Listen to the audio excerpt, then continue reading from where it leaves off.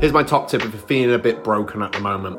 Before I give you my tip, don't forget to follow for daily mindset advice. And if you have your own advice on this subject, drop it in the comments below.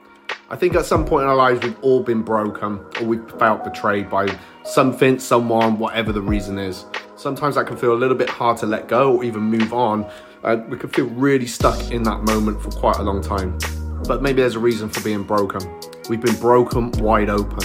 Our heart's been broken wide open to give bigger capacity for love. And we simply can't be the same as before.